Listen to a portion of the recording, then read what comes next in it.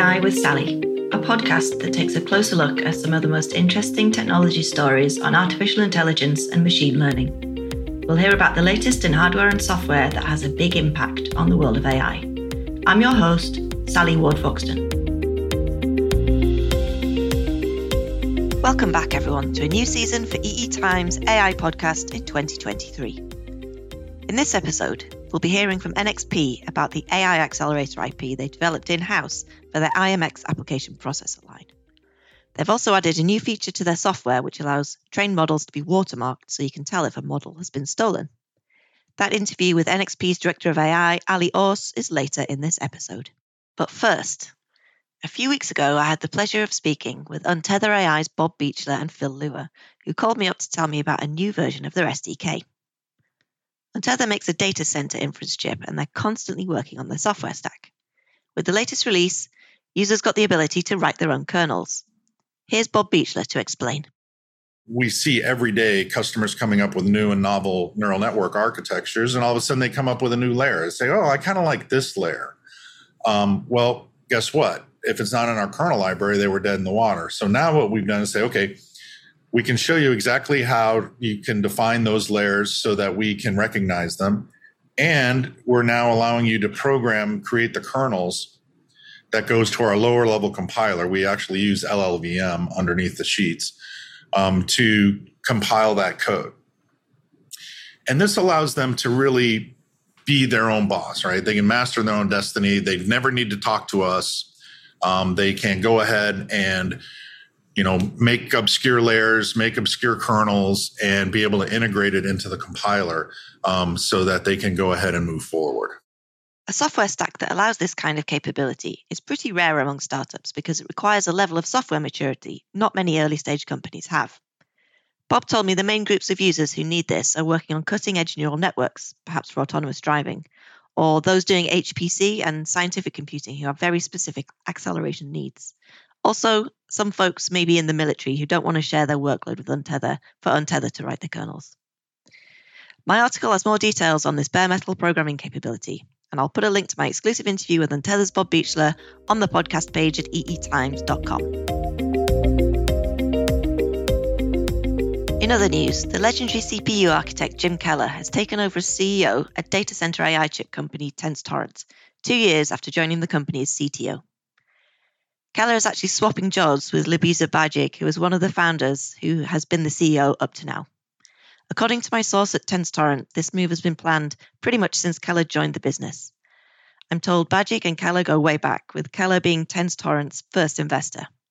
The change primarily stems from Bajic's desire to move into a more technical position, and the timing apparently just felt right. To read the full news story, head over to eetimes.com. Another exciting AI chip launch this month. Perceive has released a second edge chip, but this time with hardware support for transformers. Perceive hit the headlines with its first chip almost 3 years ago, particularly for its performance per watt figures, but for the new chip, the company has roughly quadrupled the performance in the same silicon area. Their demo at CES showed Roberta, a 110 million parameter transformer running sentence completion on the Ergo 2 chip, which consumes around 100 milliwatts. Part of Perceive's secret sauce is its proprietary approach to model compression. The company's CEO, Steve Teig, told me 50 to 100x compression of models is routinely possible. Perceive's original Ergo chip will still be available for applications that demand the tightest power budgets, while Ergo 2 will go into laptops, tablets, drones, and enterprise applications that need to process high-resolution video. You can read all about Ergo 2 in my full interview with Steve Teig over at eetimes.com.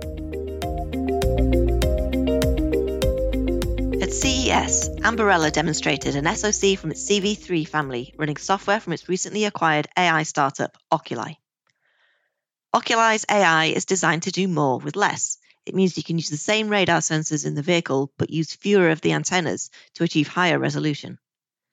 The result is that radar signals get small enough to be transported around the car, meaning they can be processed in a central domain processor like the CV3.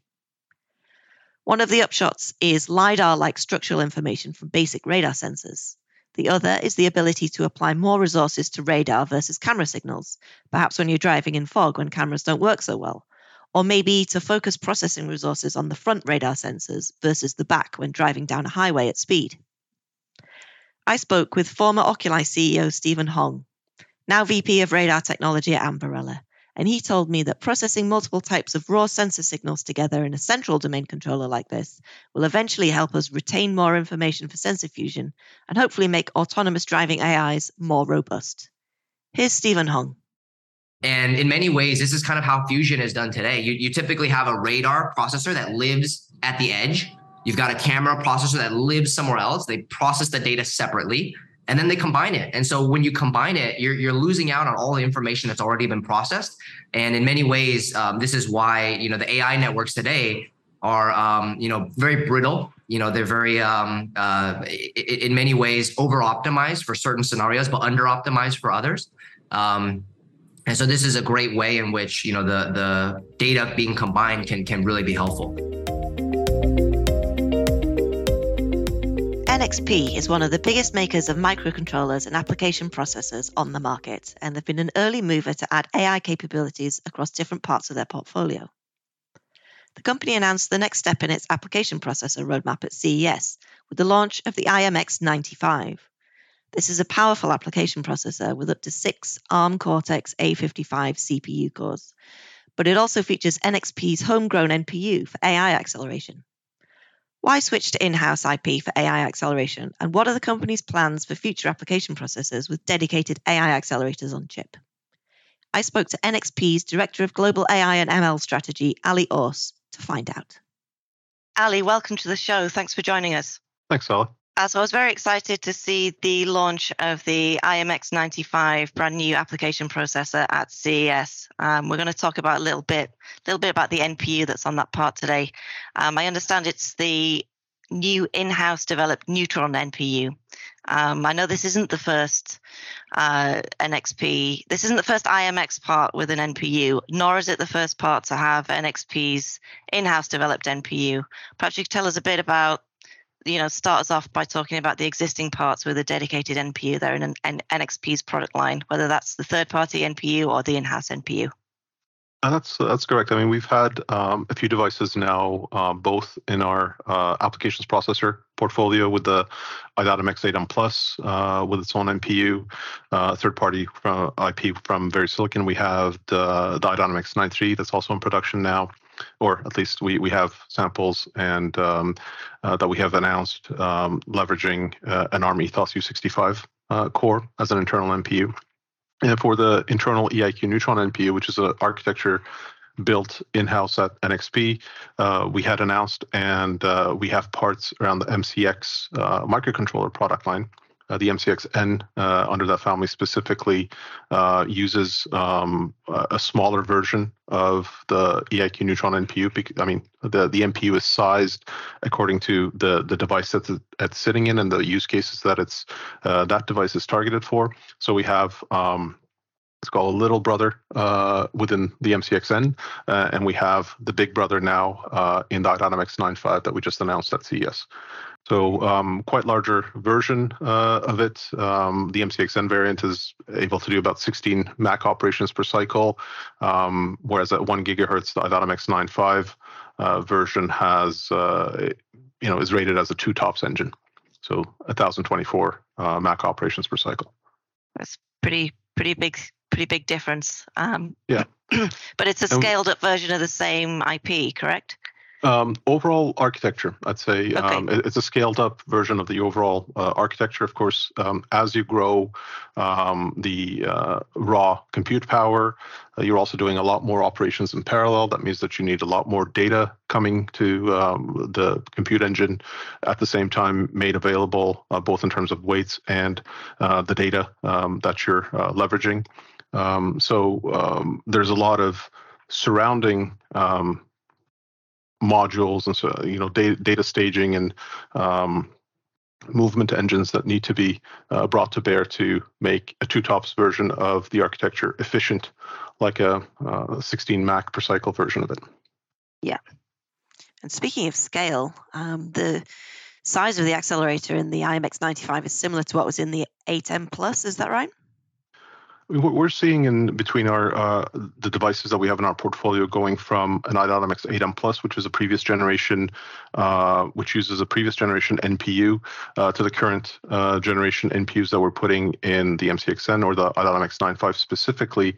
On the apps processor side, the 8M Plus and the i.MX 9.5 are both around the same raw 2 TOPS performance, but there's a big boost in at least 2 to 4x at times, depending on the model, between what we're able to run on the 8M Plus versus the i.MX 9.5. And this is a function of really how the machine learning models have evolved and how the architectures have evolved to match what's needed in the market in the compute domains from the ML models perspective. So the 9.5's NPU is a lot more efficient than the 8M Plus's NPU for certain workloads that are more prevalent today than when the 8M Plus was being designed.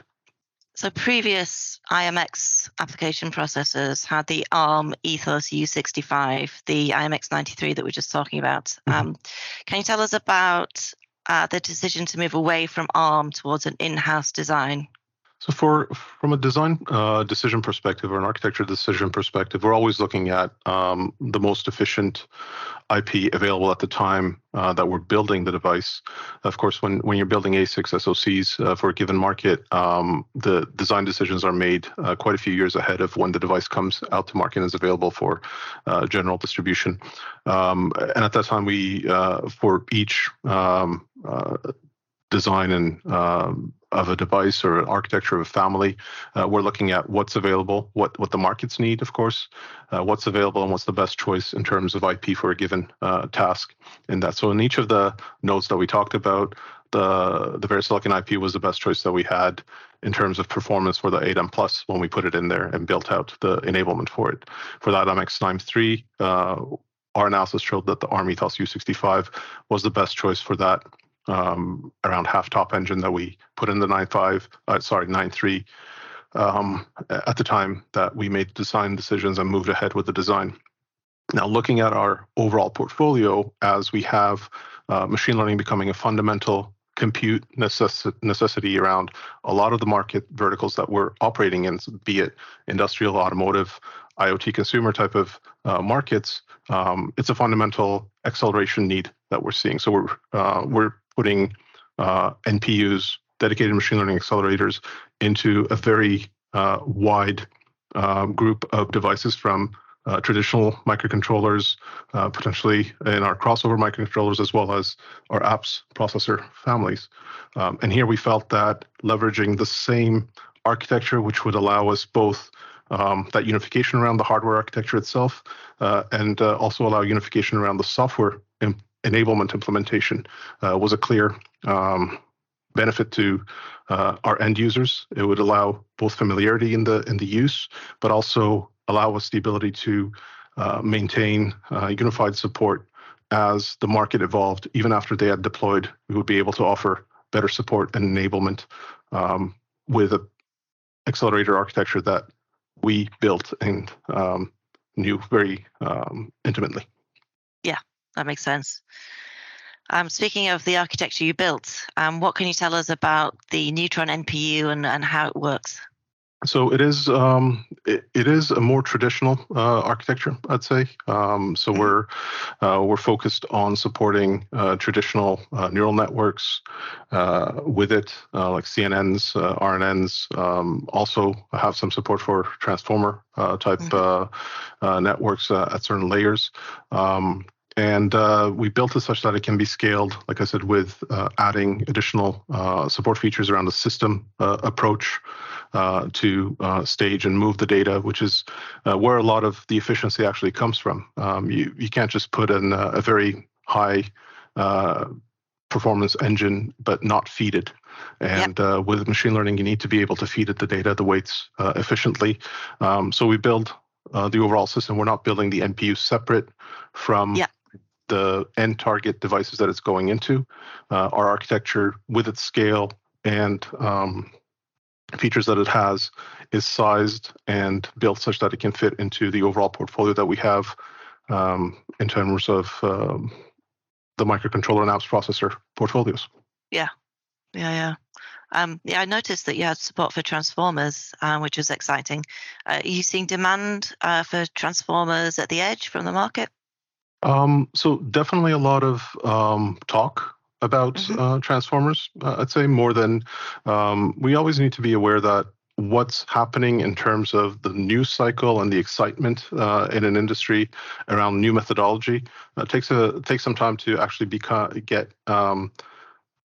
part of the actual deployment into end markets. So the types of networks that we're seeing being leveraged right now by our customers, I'd say are more traditional neural networks like CNNs in the vision space, et cetera, and LSTMs, let's say for audio and other Yep.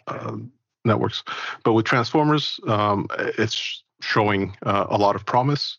But we're also seeing that it's more of a hybrid approach where not everything is going to be transformer based. So there's a hybrid approach to the type of networks that are being deployed.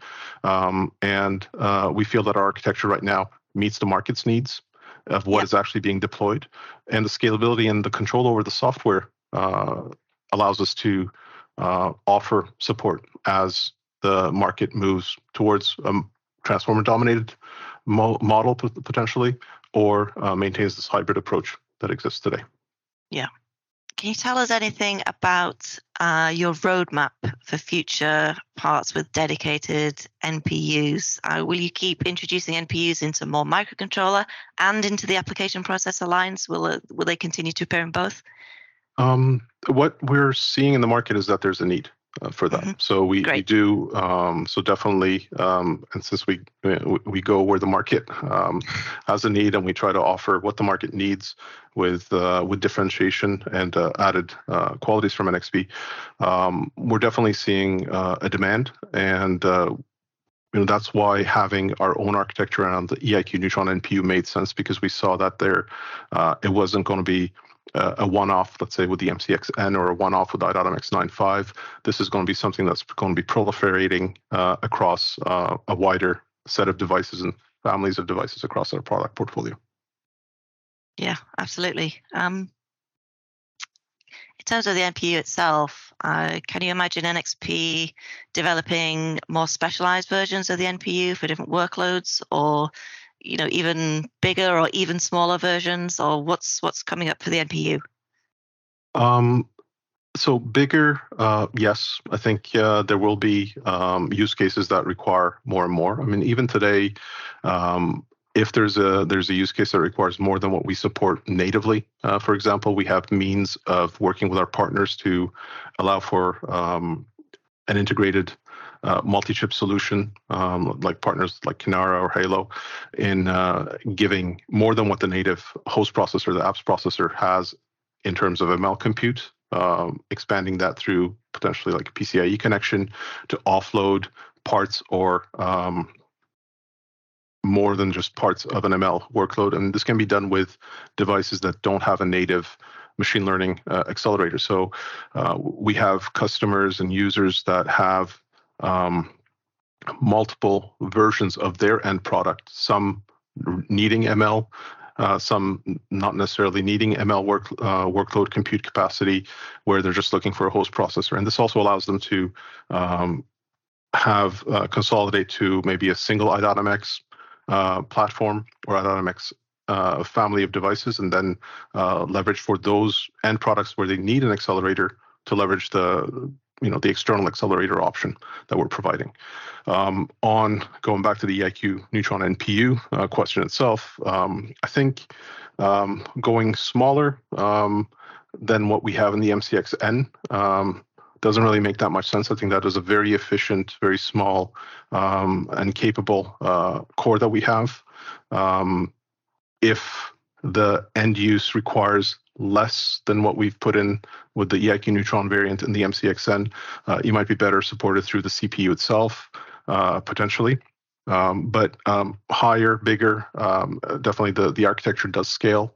And we have plans around both variants around the architecture that add some specific functionality, potentially looking into different data types. or looking into different compression, decompression, sparsity type of structures that can be specialized versions or could be roadmap features in the EIQ Neutron course. Sounds great. I'm hoping you'll keep us up to date at E-Times about all of these developments. Let's change track maybe a little bit and talk about software. Hardware, of course, useless without software. How hard is it today to develop a software stack for ML, whether that's for a microcontroller or Cortex-M part, or whether that's for your proprietary NPU? What are the main challenges that you're facing when you're trying to develop a software stack for this? Well, the favorite engineering answer is it depends how hard it is, how much you want to do. Yeah. It depends how much you're taking on and what the quality and maintenance aspects of what you're building are. And at NXP, we take that quite seriously. So we currently have an offering in the EIQ machine learning software development environment with the EIQ toolkit that we built. But we took a very modular approach to that enablement.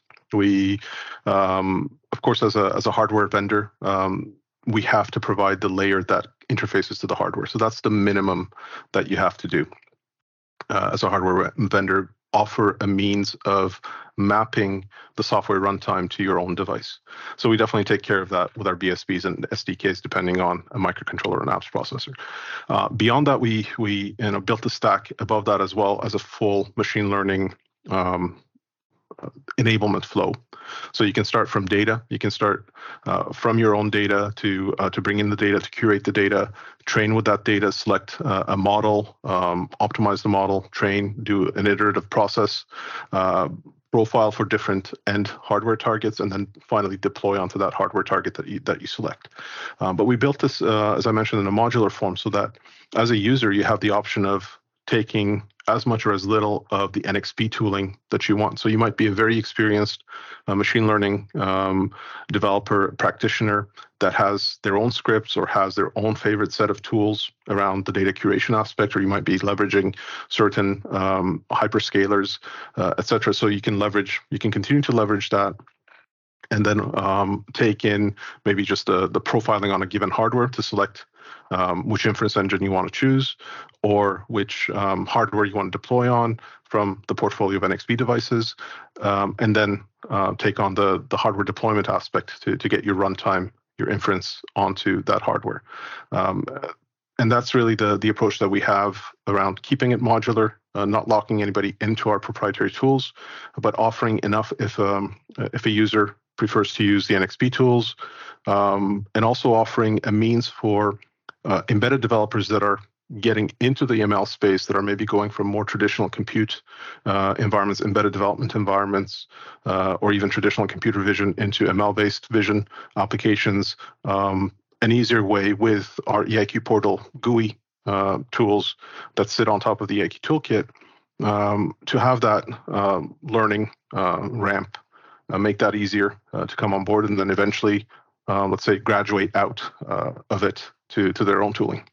I was going to pick up on what you said there about inference engines. I do hear a bit about companies that exist to make inference engines, like third-party inference engines, companies like Plumerai, companies like OctaML.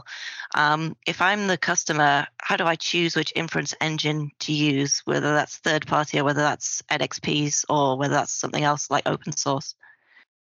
Of course, we support a variety. We have a proprietary inference engine that we support through our partner Ozone called DPURT. We do support open source engines like TensorFlow Lite and TensorFlow Lite for microcontrollers, TFLM, as well as Glow compiler for various devices within our portfolio. I think what's critical is the profiling aspect. So that is a part of the EIQ toolkit, the EIQ tool flow that I previously mentioned.